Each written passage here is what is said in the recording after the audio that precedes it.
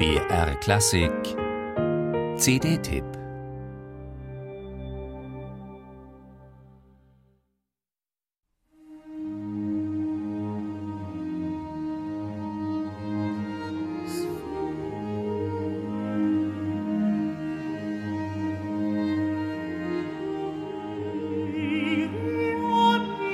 Hier ist er mit sich ganz im Reinen, im weltabgewandten Dialog mit seinen geliebten Sternen und ihrer überirdischen Sphärenharmonie. Der des Herrschens überdrüssige Anfione, König von Theben.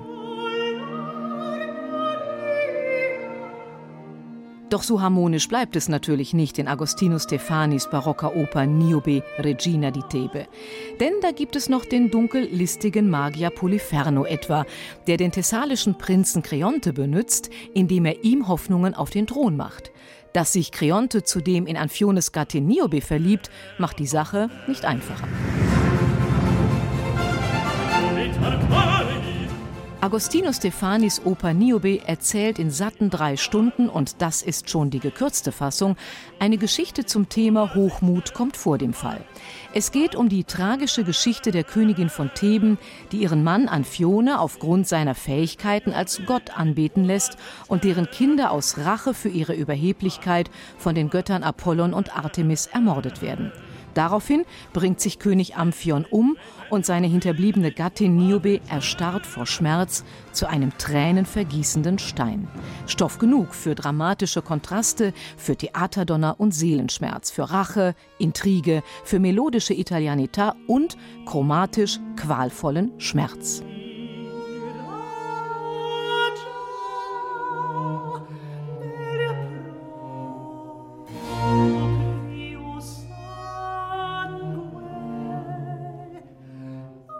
Was für eine Arie! Voll wagemutiger Expressivität begleitet Steffani hier am Ende der Oper Anfione in die Agonie des Todes.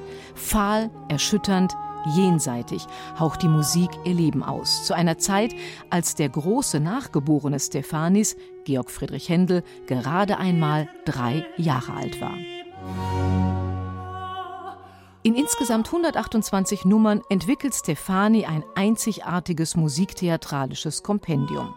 Und es geht zügig voran in diesen Nummern. Keine ausschweifenden Da Capo-Arien, sondern Seelenminiaturen, die den zentralen Gemütszustand ihrer Figuren, japanischen Haikus gleich, in zumeist 2 bis maximal 3 Minuten auf den Punkt bringen.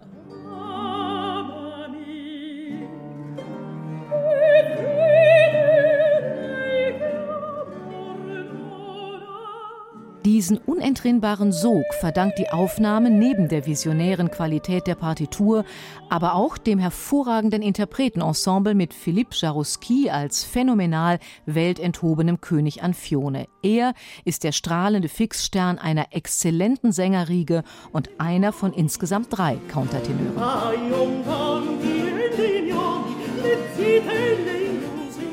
Der orchestrale Klangteppich, den das Boston Early Music Festival Orchestra unter der Leitung von Paul Odette und Stephen Stubbs ausbreitet, ist zu jeder Zeit stilsicher und absolut tragfähig, voll barocker Frische, Lebendigkeit und königlichem Glanz, Temperament und Innigkeit als die 2 Seiten ein und derselben Medaille.